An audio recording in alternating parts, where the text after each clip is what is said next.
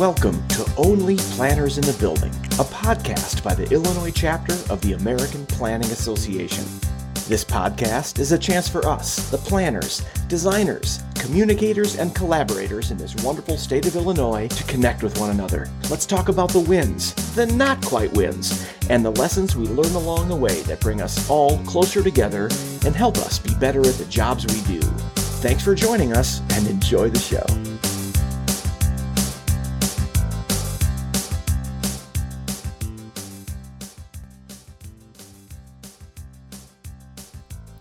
Hello and welcome back to the Only Planners in the Building podcast. I'm your host, Andy Cross. The fall 2023 window for the AICP exam is around the corner, so I wanted to have an episode focused on the exam, what it means to planners, how they prepared for it, and what their experiences were in sitting for the exam. These are broad topics and different in a lot of ways for different people. So instead of interviewing just one Illinois planner, I invited 4 colleagues to sit down for a roundtable discussion. Michael Blue, FAICP, a principal at Teska & Associates. Mercy Davison, AICP, a town planner for the town of Normal, Illinois. Phil Green, AICP, transportation and long-range planner for the village of Hoffman Estates. And Gabby Mattingly, AICP, project manager for the city of Naperville. This group brings great perspectives. Michael is a fellow of the Institute and took the exam back in the old number 2 pencil days.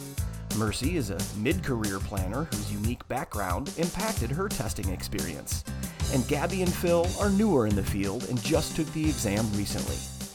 So whether you're thinking about sitting for the AICP exam, or if you've already run the gauntlet and have your certification, you'll enjoy this discussion, relating to stories similar to your own, or getting some great thoughts on preparation, planning, and studying. So sit back and enjoy. Thanks for listening, and enjoy the show.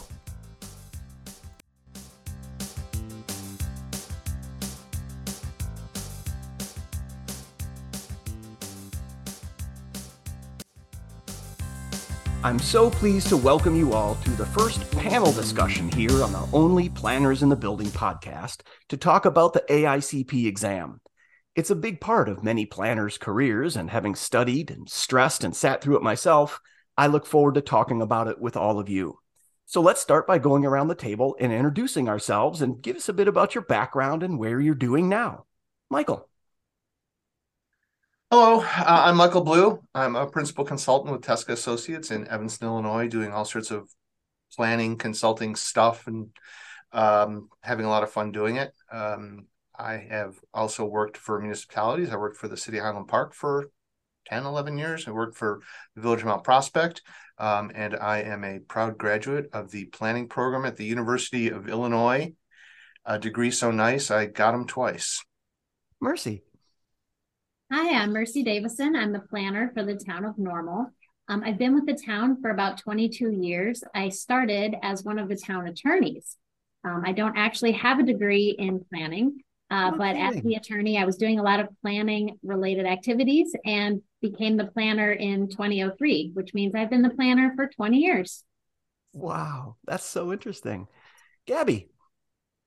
Hello, everyone. I am Gabby Mattingly, the project manager for the city of Naperville. I've been with Naperville for almost 7 years now, and I, like Michael, received my degree from U of I, Urbana-Champaign. Very nice. And Mr. Phil Green. Hi, everyone. Phil Green. I'm the transportation and long-range planner at the Village of Hoffman Estates, where I've been for about 18 months now, a little bit of transportation, a little bit of everything else. And before that, I was the village planner for Woodridge for about 3 years. And I got my master's in town and regional planning from the University of Liverpool back in my old hometown. That's awesome. And so, just so everybody is clear, do you all have the AICP certification? Yes, I do. Yes, Andy. Yes, indeed. That's great. Well, that's why I asked you all to be a part of this. So let's just start by telling us about your experience of sitting for the exam. It's my feeling that there are a lot of resources out there, and we'll talk about that more kind of in the outro about how to study for the exam and some resources out there for that, study groups and that sort of thing. So it's really about our experiences with it and our views on it and how it's impacted our careers that I want to talk about today. So yeah, Michael, you tested for the exam. I don't remember, but tell us, when you sharpened your quill and filled your inkwell, how did it go? Yeah, we studied out of something called books Oh, when we prepared for the exam. Yeah, I took it like in, I don't know, it must have been late 80s or so. So yeah, it's been a long time. But it actually, what worked really well was there were a bunch of us that were taking the exam at the same time. And we got organized. We started ourselves a little study group. There were like five of us. And they basically at that time used to tell you, go get the books that you didn't sell back at college from school, from planning school, and read these chapters in what we used to refer to as the green book. Some of you might still have one sitting around. And so there was some direction from AICP in terms of what sections of what books were most effective and we're going to be on the exam. So we set up a group. We had a committee. We were all together. We were like, I was going to read one chapter and take notes, and somebody else was doing. I thought we should all get FAICP just because we turned it into such an ordeal and made committees out of everything. But yeah, it was kind of basically the self study and finding partners, which helped. And then it was sitting for the exam, and yeah, it was done with a quill and a tablet. The thing that was really aggravating about it, I will tell you, is that it took them, I mean, it was the same 150 question multiple choice test, but it took them 6 weeks to grade it. did you have to And send it away? well, you went to a testing center, Okay. some office somewhere, right? And you took the exam, and everybody I know who finished the exam had no idea whether or not they passed or failed, Oh right? no. Like, remember, we all remembered in college, it's like, oh, I got it. Or oh, I blew it. Yep. Everybody I ever talked to had no idea whether or not they passed or not. They were kind of going, I'm not sure. And then you had to wait 6 weeks. And then they sent you like just a thing in the mail and it gave you your score, right? That must And have it been just said your torture. score was 55. Like, oh no. And then like you needed a 50 to pass or something like that. It was the weird, it was all quite random. But yeah, Sweet. it was all about sitting for that test. Okay. That's wonderful. And by contrast, Gabby, you took it most recently. Tell us Yes. about your experience. And Phil, you also quite similarly. So yeah, I'd love to hear from you guys. Yeah, so I took the exam May of 2022, and at that point, that was actually the first round. They had re looked into the topics for the exam, and they told us in December of 2021, after I had already, identified, yes, I'm going to sit for the May exam, that there'd be some changes on this exam, and that actually, similar to Michael, we would not receive our results at the end of the exam. So I was kind of a little bit um, surprised by that and also not typical.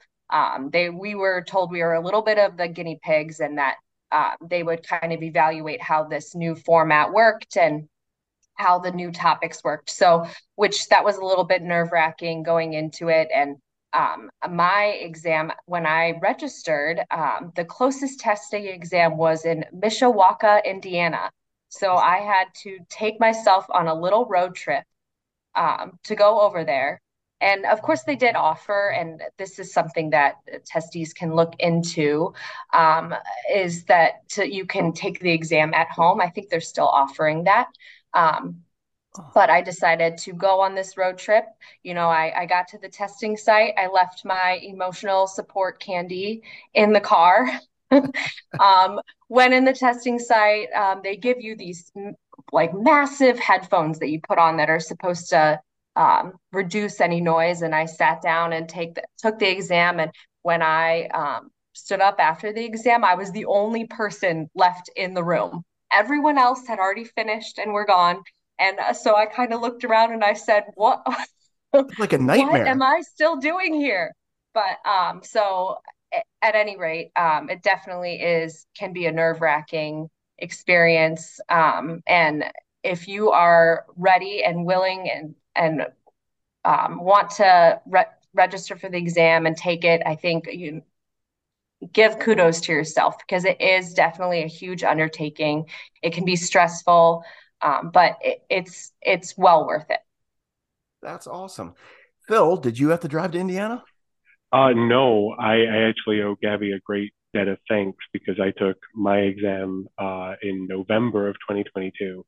And so Gabby and her team had already ironed out all the kinks on my behalf. So we got the instant results. We got to go to downtown Chicago on the train, so I could sip my coffee in peace on the way down. And yeah, I mean, it was, I think we kind of, you join these forums, you speak to people who've done it recently, that there are changes.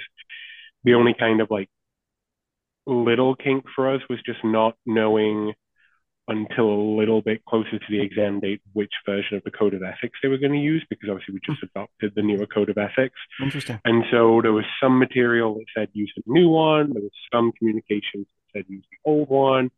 And it took a little bit of time for us to get like the specific answer that we're still using the old one for my testing cycle. But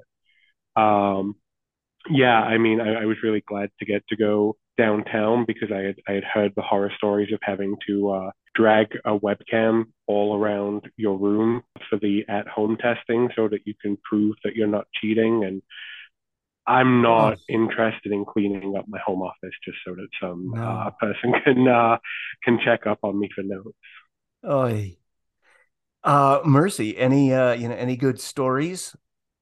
Well, I'm definitely the generation of the number 2 pencil fill in the oval test taking. So for me, but this was right when all that was changing. And so I had to drive over to Peoria, which wasn't a big deal, but it was a little weird to take what felt like a momentous test in essentially a strip mall, right? It's like went in and like there were just computers and little cubbies that you sat in, and like nobody else was there taking the test. I think people were taking other tests, maybe like it was just a testing center. It seemed so wrong to me that I called like twice to be like, it's just like a random testing center. Like it's not just set aside for the AICP. Like, come on. So it was fine. But you don't get the camaraderie of coming out of the test, like Michael was saying, and like looking around and saying, oh my gosh, what did you do with that essay question? Or how did you answer such and such? And, I'd taken the bar exam before, which was exactly that experience where you left the test and everyone wanted to just like lay down in front of a bus together. Yeah. But it was a little different because it was in the testing center, but it went fine. I mean, if we talk about prepping for the test later, I mean, I can tell you how I did that too, but yeah, sure. Taking the test in the center was underwhelming as a test taking experience, I will say. Yeah, I had a similar experience. I went to a testing center downtown and there were people taking myriad other tests there. And so it was a very eclectic group of people in there, and they were getting up and going because they were done faster with whatever exam they were taking. And that just makes you nervous. You're like, oh, I should be done too.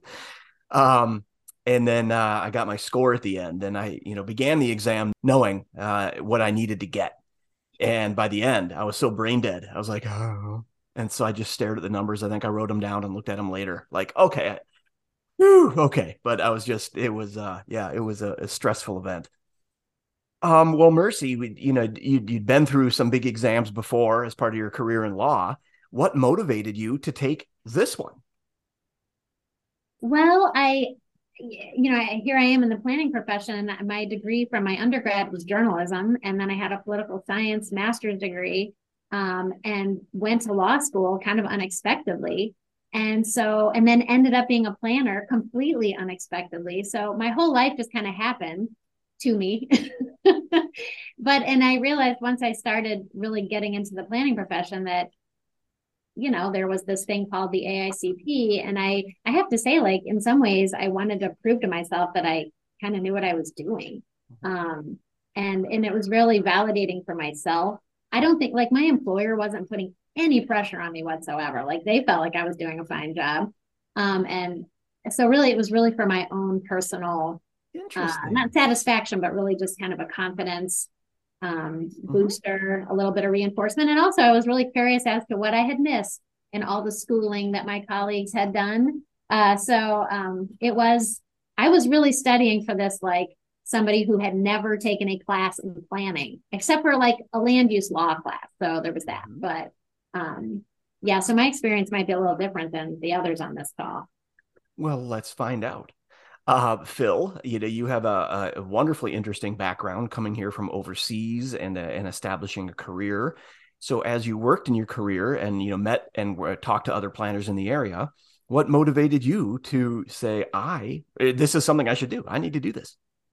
Yeah, I think similar to Mercy, but maybe with a slight twist, right? It was the kind of trying to shut up the imposter syndrome in my head of like, okay, once I have this, I am an American planner, right? Like I am official, I am justified, I am real. And I think, the state of Illinois planning profession is about to get a huge insight into my various neuroses, right? But, I think that was definitely one of them, was just that feeling of security that I could speak confidently, knowing that I had proof that I know what I'm talking about.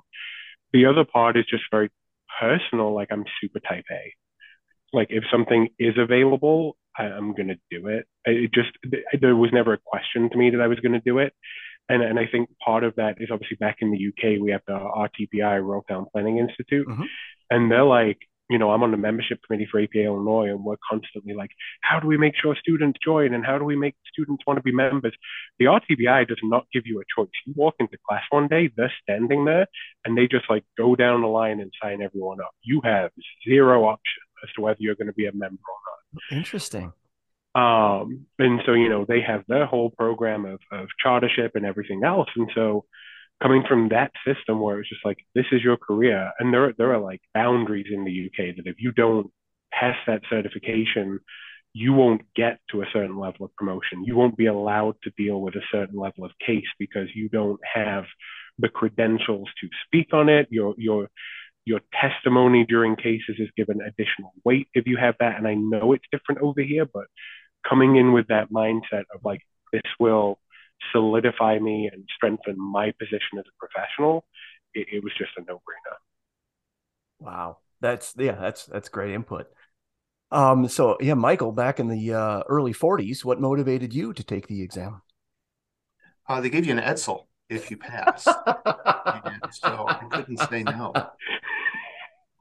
It was a few things. First of all was in school at U of I was Professor Clyde Forrest, who taught the land use law class, and he was epic and terrifying and kind and wonderful, and he was very involved with Illinois APA for a lot of years. And Clyde just sort of drilled into us, thou shalt be a planner, thou shalt take the AICP, and thou shalt be an AICP planner. So we, those of us who were in Clyde's classes like that were like, oh, okay, well, this is what you do. And so, kind of like Phil was saying, was just never really much of a doubt.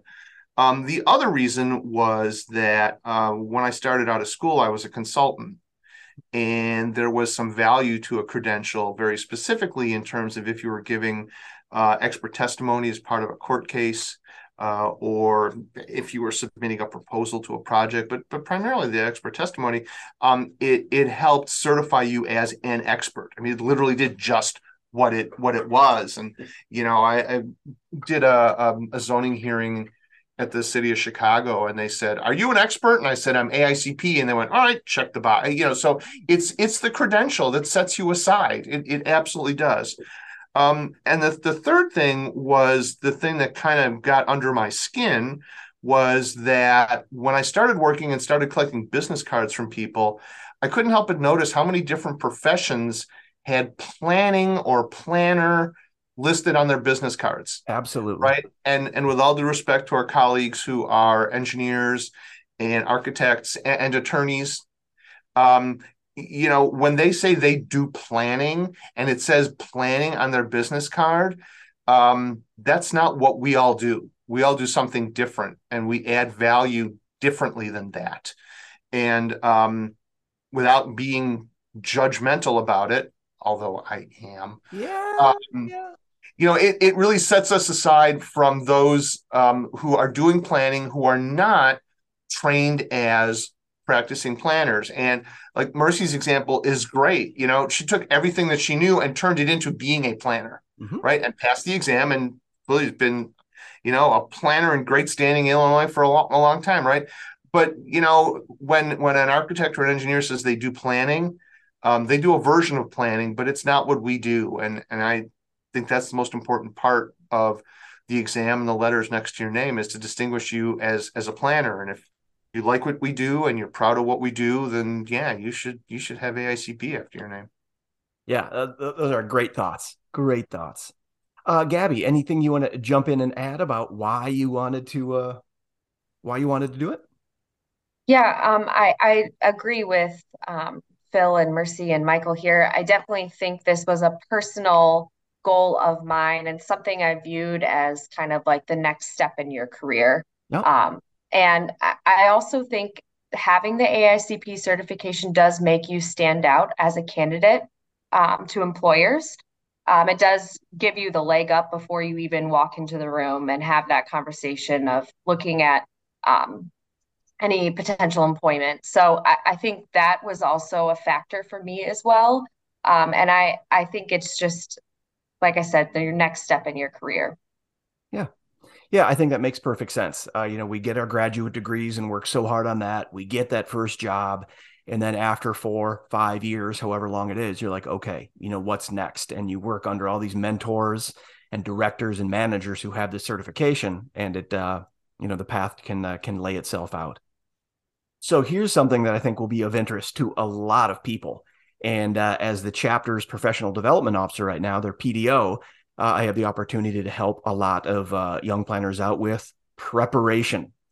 And so I think it will be really helpful to get some thoughts from you guys about how you did prepare. So Gabby, you took it most. Well, Phil, you took it after her, but Gabby, I'd love to hear from you first about how you laid out a study plan. Maybe you got together with a study group. How did you, a syllabus for yourself, note cards? I did that. I had a stack of note cards. So I'd love to hear your thoughts on how you prepared for the AICP exam last year. Yeah, so I think the first step I took was just to get my thoughts and get situated on what steps you need to take before you even register. And then when you do register, when those exam windows are, and kind of get an understanding of what's required for registration. So kind of getting a feel for that, orient yourself, spend some time on the website, the planning.org website, and um, once you're feeling like you can have a thorough understanding of like the steps you need to take, write down the deadline to register, and look through those exam windows as well. So once you've gathered all that information and have a thorough understanding of that, then I think set yourself up for success. I provided myself 5 months before sitting for the exam. Wow. And I wanted to make sure that I wasn't feeling stressed or feeling like I was cramming for it. So I ended up kind of putting together a plan in terms of hours of time I would spend each week spending studying. So maybe, for the first month, I spent 2 hours throughout the week studying. And then that weekend, I would spend maybe 4 hours, and then increase that amount of time of studying as I got closer to the exam. So I think that really helped me not only prepare in terms of learning the materials, but also feeling like I was kind of reorienting myself with how to take an exam, because I had kind of lost that. Absolutely. Like how you sit for an exam and mentally being prepared to sit for 4+ hours or however long you end up spending taking that exam. I mean, that since being out of school, you kind of lose that feeling. So, make a plan for how long you want to study each week, and then that will definitely help you to prepare. And then I also, if you're comfortable doing so, I think it's really great if you share with your employer that you're going to be taking the exam, because I do think that they're a great resource for you, and they may have some they may be able to network you with people. They may have resources for you as well. So if you're comfortable with sharing that, they might be a great person to talk to about it. And then when you're also studying, there's so much information out there that you can use, but I ended up using Plan Edison, and they have a pretty good program you can purchase, and it does help you learn about each category of the test. Um, and it almost is like a course for the exam. So because I wanted to spend quite a lot of time studying the information, that really helped me know what to study each week, what to focus on. And then they also had practice exams. And I know there's a lot of other material out there and exam courses that have practice exams. Use those. Those are great. Set yourself up to have a couple of days where you're taking a fake exam, and you're pretending as if this is the real thing. So setting aside that time and going through that, I think, is really a key element to succeeding in the exam. Wow, great thoughts. I can't believe how organized you were, Gabby. My God. I mean, I thought I I'm studied. not organized most of the time, God, so unreal. Well, Phil, as the also a very recent test taker, can you walk us through kind of how you prepared for it, how you approached it, and some of your takeaways that you think might help young planners considering sitting for the exam now? I can, and I have a lot of thoughts on this one, so I feel sorry for whoever has to edit this down. I tried to do everything that Gabby did. And what I kind of learned about myself was that I'm really good at procrastinating. And I spent such a great time setting up this whole online environment with study timetables. Like I had it all kind of automated, and I just spent hours upon hours building this tool in a program called Notion, if anyone's familiar with that. And I was like, wow, this is so good. And then I was like, okay, but have I actually studied anything? No. It just looks great. Looks like I'm about to do really well, You were right? really ready to study. I Really, was so really, ready to really study. ready. So ready. I think I kind of, it almost goes back into my last answer a little bit. I think that I psyched myself out a little bit, frankly, kind of coming in as without that American education, because the AICP kind of assumes a lot of knowledge, right?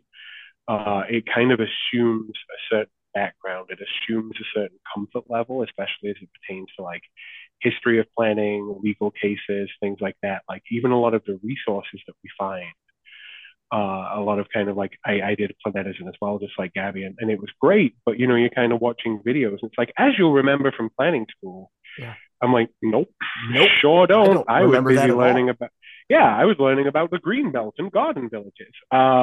So, I kind of psyched myself out a little bit, and I fell into a trap of putting way too much emphasis on those sections.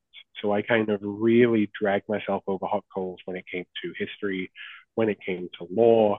And someone kind of shook me out of that. It was like a comment in a forum or something. It was like, it's really easy to do that. Like it's so easy to get really into the fact-based memorization part of the AICP, but especially with the new testing, I'm sure Gabby had a similar experience as I did. They definitely de-emphasize that. And there's a lot more emphasis now on situational based awareness. There's a lot more emphasis now on here's some examples. Like I remember there was kind of one question that started out about outdoor dining, and we kind of stuck with that example for about 7 or 8 questions. And it just kind of was very multifaceted around planning for this downtown. It started out as a seemingly simple question about outdoor dining, and very quickly we're getting into traffic analysis, business retention, all this kind of stuff focused on this one scenario that they gave us, which was great for me because that's how my mind works.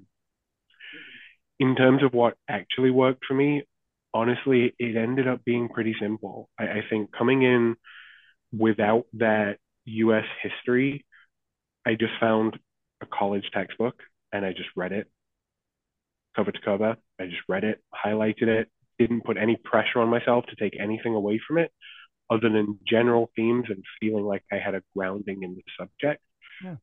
And that really, really put me at ease. And then from there, it was those deep dives, right? Using the Planedicine course to kind of like catch up knowledge where I felt like I needed it, finding video resources where it made sense. No, I gave myself 12 months because I am a very anxious individual when it comes to God, like man. this. A year? It is way too much time, and I am not making that as a recommendation, but that is what I did. Because I really saw myself short, that I was coming in with nothing, which just, it isn't true. If you've been working in this job for 12 months, you're coming in with more than you need. But echoing Gabby's thoughts, like get your employer on board, because I actually had a coworker and we sat at the same time, like we coordinated. We went to the same exam at the exact same time, same location. We got to train together. And in the months leading up, we scheduled an hour every Wednesday in a conference room at work, and we just helped each other. And that was so helpful, because I'm very, one of the things that calms me down about things is being able to visualize. So like if I'm going out to eat, you better believe I'm looking at the menu beforehand, right? Like I'm that kind of person. And so doing those mock exams, there was some knowledge that you picked up from those, but it was literally just so that by the time I came to sit the exam, I'd done it 100 times. It wasn't an abnormal day for me anymore. It was just what I'd been doing every Thursday for the past couple of months. Like it was just another day. And I think that really helped. I would say don't do too much, because you can super psych yourself out on these things. Like I was watching videos up until the last time. Like I was like, oh, I'd never seen this resource before. Let me cram this into my brain. Stupid. The one thing that I will say that I did, which is weird, but it worked for me, dang it.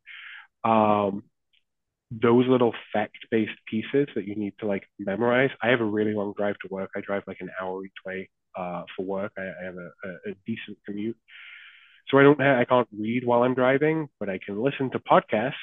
And so I recorded myself saying the things that I needed to remember. And I put those in a private podcast feed with stupid names that no one's ever going to find. And then I would play those back at double speed on my drive to work. And I don't know how, but it super worked for me. That's how I learned all the housing acts. That's how I learned some of the landmark legal cases, was just listening to my own dumb voice over and over again. Wow. That is admirable. So, Mercy, I'm feeling a little insecure right now. I mean, I studied hard, but listen to these kids, my God. So, wow. Those are intense descriptions, and so detailed and so well thought through. So when I took the exam, as I mentioned before, I had never taken a single class in planning. I had taken maybe like one or maybe two classes that related to land use law in law school. I had sat for the bar successfully, and I had taken many other standardized tests in my life. So I did approach it like, this is just like any other standardized test. Okay. Because frankly, it is in a lot of ways, which is good if you're good at taking standardized tests. And if you have anxiety around taking standardized tests, you're probably going to run into the same kind of anxiety. And so that's where preparation, however you prepare best for a standardized test, then is going to be really important. Whatever makes you feel more at ease. And to Phil's point, I have found with all the standardized tests I've ever taken, as much as you really need to know the content, you really just have to be comfortable with the test. So taking 6, 10 practice tests might be the most helpful thing you can do. Yeah. But you do have to know the content. And because I have zero class experience with planning, I really didn't know the content. Like as far as I generally knew who Jane Addams was, Jane Addams. Oh, for Pete's sakes. Anyway, so like I had to learn stuff. I had to actually cram in new facts, which was fine. But also to Phil's point, if you're taking the AICP, it means you've been working for at least some period of time. And so you have life experience, you have planner's life experience. You're going to be more prepared for this than you think. But you need to know the content. So you do have to study. I also use Planedicine.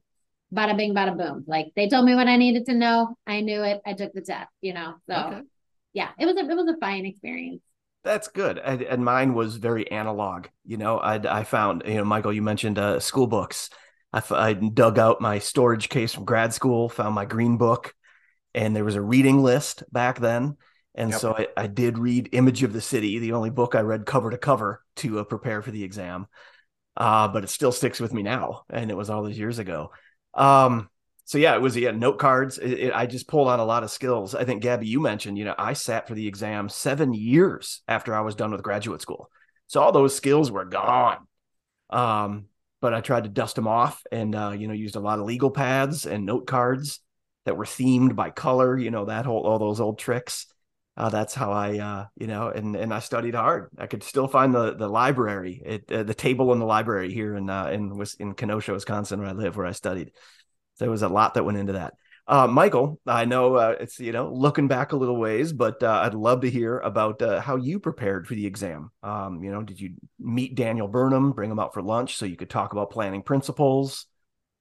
Yeah, he's pretty inaccessible as people That's what I've go. heard. That's his rep, actually. That's his rep. Others have. No, so what you mentioned, reading lists. They provided reading lists, and you dug out the old books and you read through. And we focused on the fact-based stuff that you had to know that you wouldn't otherwise remember. Other than that, the test was going to be stuff you could noodle through, right? Like here's a site plan with a building on it that's set back. You can kind of noodle through that, but so a lot of focus on the facts and figures that you're either going to know or not know. And I still remember after all these years, the question that I found in a book and they asked, and I was thrilled, was during which decade did America become an urban rather than rural country? Anybody? The 1920s. There you go. I mean, who cares, right? Yeah. But it right. was just one of those things that was in the reading list and you read it and thank heavens I found it on the reading list and knew it. And the rest of the stuff, you just kind of noodled through. I'm embarrassed to tell you, or not, but before computers and Plan Edison and whatnot, it actually worked really well to have other people to do this with. Okay. There was a lot of support in preparing for this with a group of other people, more than the help of trying to divide up who would read what chapter and write notes for whatnot. Just doing it with other people really, really saved a lot of the anxiety that Phil and Gabby were talking about. So if you can find somebody else to do this with or somebody to meet with once a week to go over, I think that's really good. The other thing that I think is really good that it never really even occurred to me before that everybody else has talked about is you got to kind of know yourself, right? And know how you're going to study and what you're going to do, and be true to yourself and don't try and fool yourself that it's either going to be too easy or too hard or too what. But to know yourself and to go in and do it. The rule of thumb was always take it as close to when you were in school as possible. Yes. So that you don't have that test taking anxiety. And I know for a while, I don't know if they still do the program where you can take the test right out of school and then be certified after you have the experience, which I think is an interesting idea because on the one hand, you're used to taking the test. I think the downside of that is you don't have the benefit that Phil says is if you've worked for a year, you can noodle through a lot of these other kind of situational questions. So absolutely. I think there's a double-edged sword there. Yeah. That's the one path to AICP process. Path, thank you. Yeah, and it's very much in effect, and there's a very informative web page on it on the APA's website for those who might want to learn more about it. Now let's, I'll take this in a different direction from, the exam mechanics itself, it's sitting for it and preparing. And, this kind of geared towards the practicing planners that have the certification, because a key part of it is a commitment to ongoing education through the CM or Certification Maintenance Program.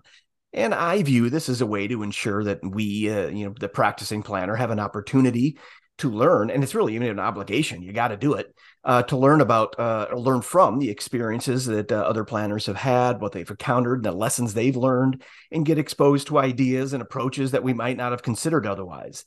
So, Michael, you've really seen, I think, a lot of changes, in expectations in the CM program during your time with certification. What are your thoughts on the certification maintenance? There was a time where there was no certification maintenance. When do you know when it started by chance? It's been about 20 years. And I think it was the early 2000s, but if that's a test question, I'm in trouble because I don't know for sure. So yeah, no, there was a time where you had the years of experience, you took the test, and that was it. So what In you your said about, experience. isn't this a great idea that we'll meet with our colleagues and learn about what's going on in law and equity and sustainability? What a great idea. Yeah, there was a time where none of that happened. So you didn't have CM when you first got certification? No, there was no CM. And so, like I said, about 20 years ago, there had been before, but there was a big push for what was affectionately referred to as mandatory continuing education. Isn't that just something you want to sign up for? Yeah, sounds and fun. so there were many years in APA leadership where there was discussion about mandatory continuing education, which then became this notion of certification maintenance. And I think wisely, because it's more than about just learning. It's about what you had said, Andy, about meeting with colleagues and doing things and ways that we can meet our requirements under the code of ethics. But there was a lot, quite the kerfuffle about it. There was a lot of pushback against having certification maintenance because there were a lot of folks who said, I'm a practitioner and I know what I'm doing and I don't need to do this and I'm fine and we don't need. And it was really kind of a factionalizing thing in APA and AICP that a lot of people thought there didn't need to be certification maintenance. And there were a lot of people who said, no, there needs to be certification maintenance because we need to stay current. And, everybody else needs to continue to do education. And it was a little bit generational, as the folks that had been AICP for a long time or had been AIP at one point, you can look that one up. Wow. Who didn't think that we needed to do continuing education. I was chapter president and CPC chair for a lot of while that was going on, and we pushed hard to get it. Okay. Because a lot of the reasoning was going back to what I said before. If you want people to have respect for the profession, if you want to have respect for yourself as part of the profession, you got to show that you are current and that you are keeping up with what's going on and you are respectful of the changes in our world and you are learning them and you are incorporating them into what you do. And how can you ask people to think much of your profession if you're not willing to commit to staying current? And there were a lot of heated internal discussions, and the commission ultimately voted, and the board ultimately voted to add it. And it always had the law and ethics requirement. Okay. Hour and a half of each. And there was a period where, and I don't know if they still do this, Andy, you'll have to tell me, where they had specialized certifications for urban design and transportation and a couple other things. Which I think was just a bit of a bridge too far. I think they've dropped that since. But, I think the changes that have been made recently to broaden the different areas of planning that we need to have credits in, I think is a great move. I think it really keeps us current and just makes us talk about things that we have to talk about. Yeah, that's my contribution to the discussion. There was a time where there was no CM, believe it or not.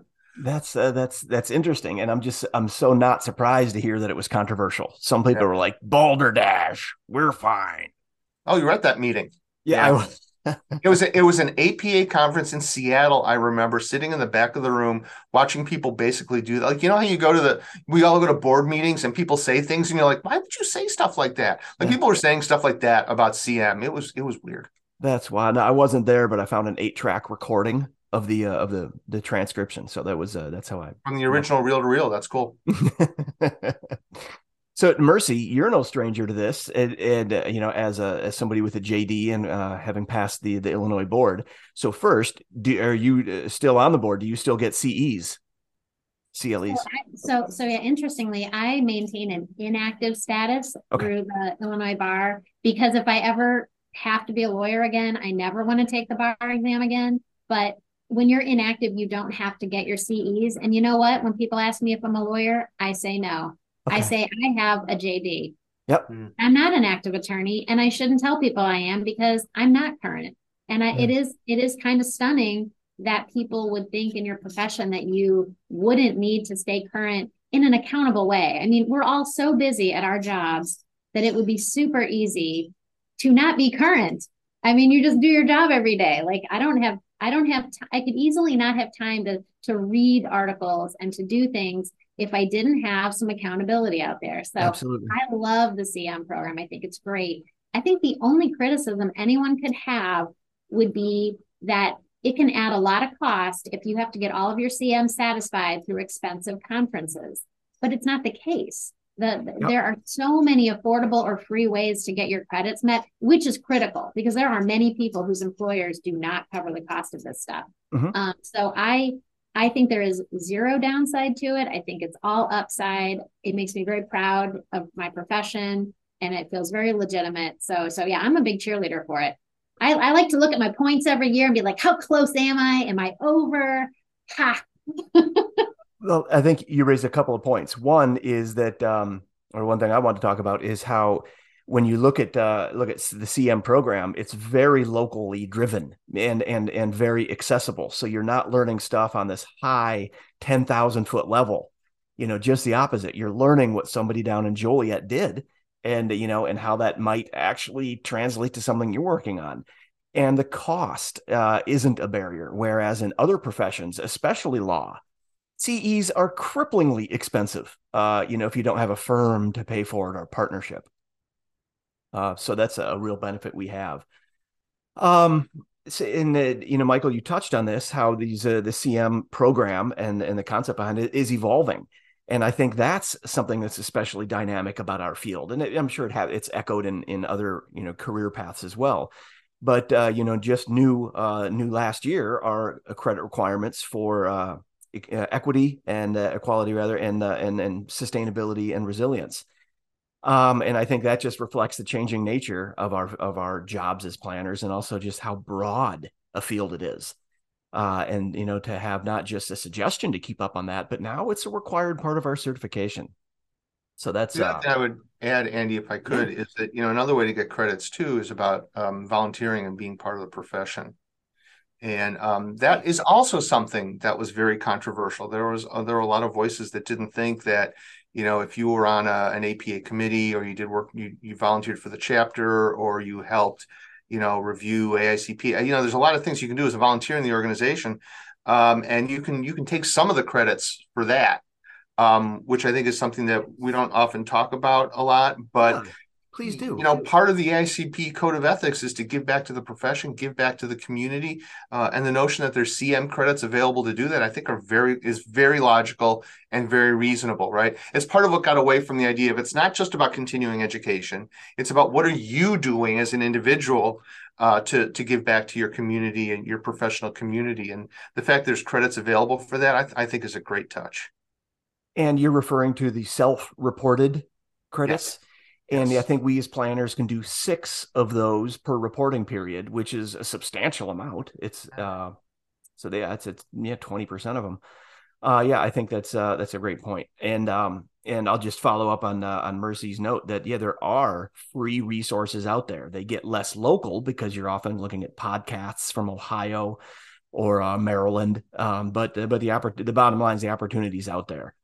And you can fit those into, they're on demand. So you can fit those into any schedule. So I think that it does break down barriers. So that's one good thing that the APA has done through this program is, even though it's established and it was put as a requirement, it's achievable for planners at every level. Well, let's wind this down. I think this has been a wonderful discussion. So let's go around the table.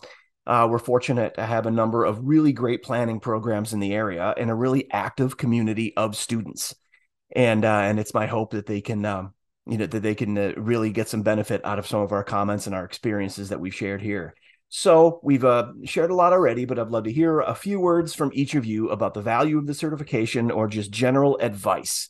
Just anything that comes to mind about that if you could go back to the grad school what would you tell them? Phil?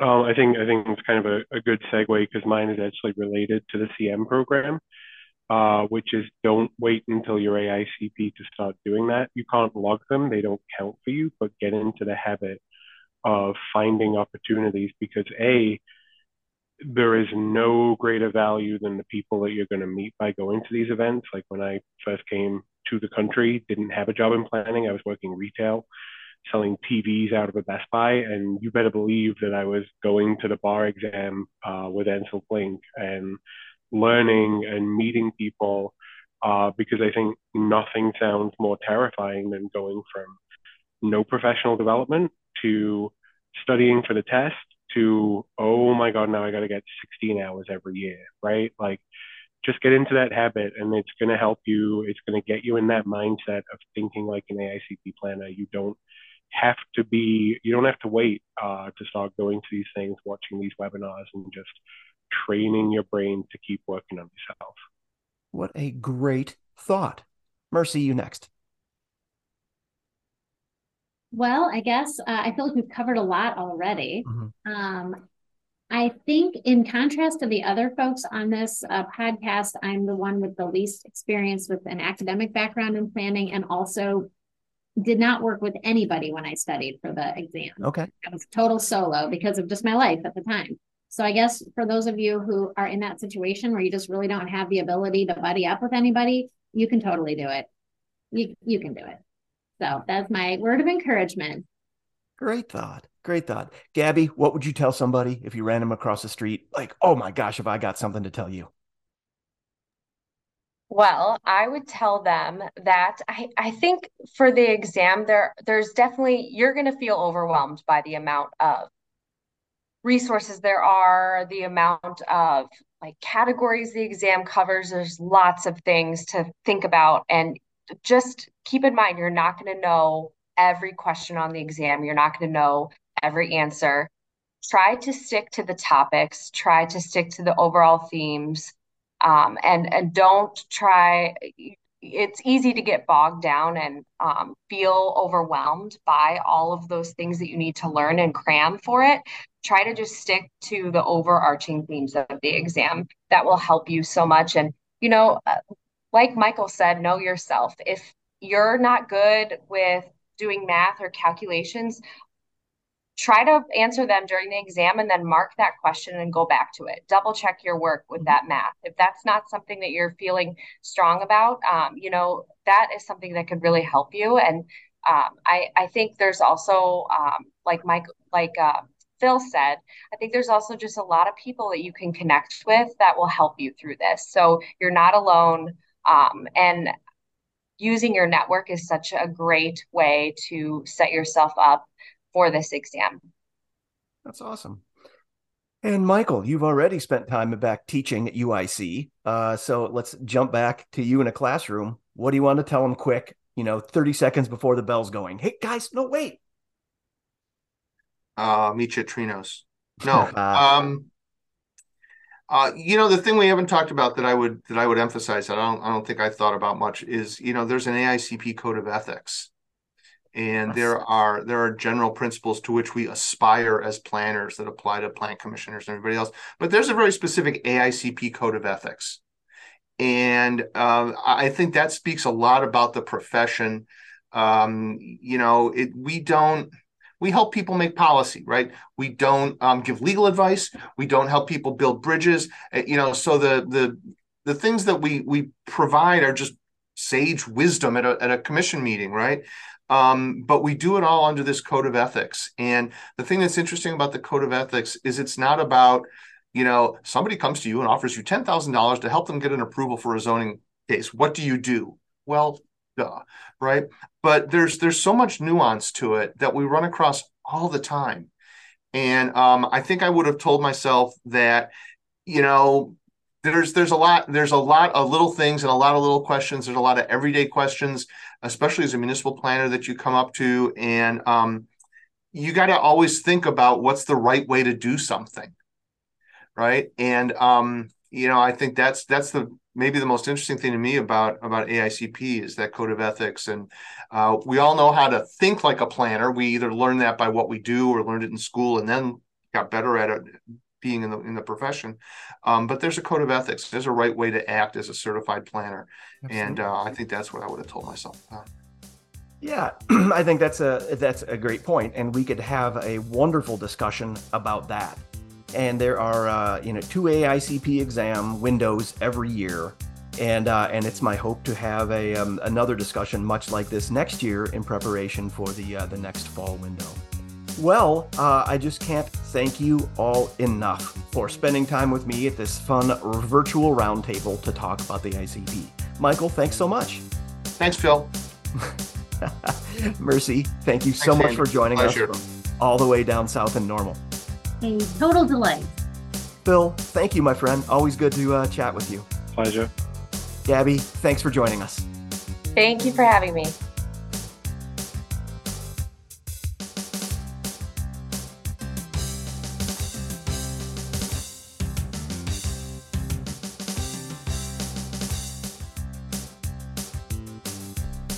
Thanks again to that wonderful group of planners for joining us here on the podcast.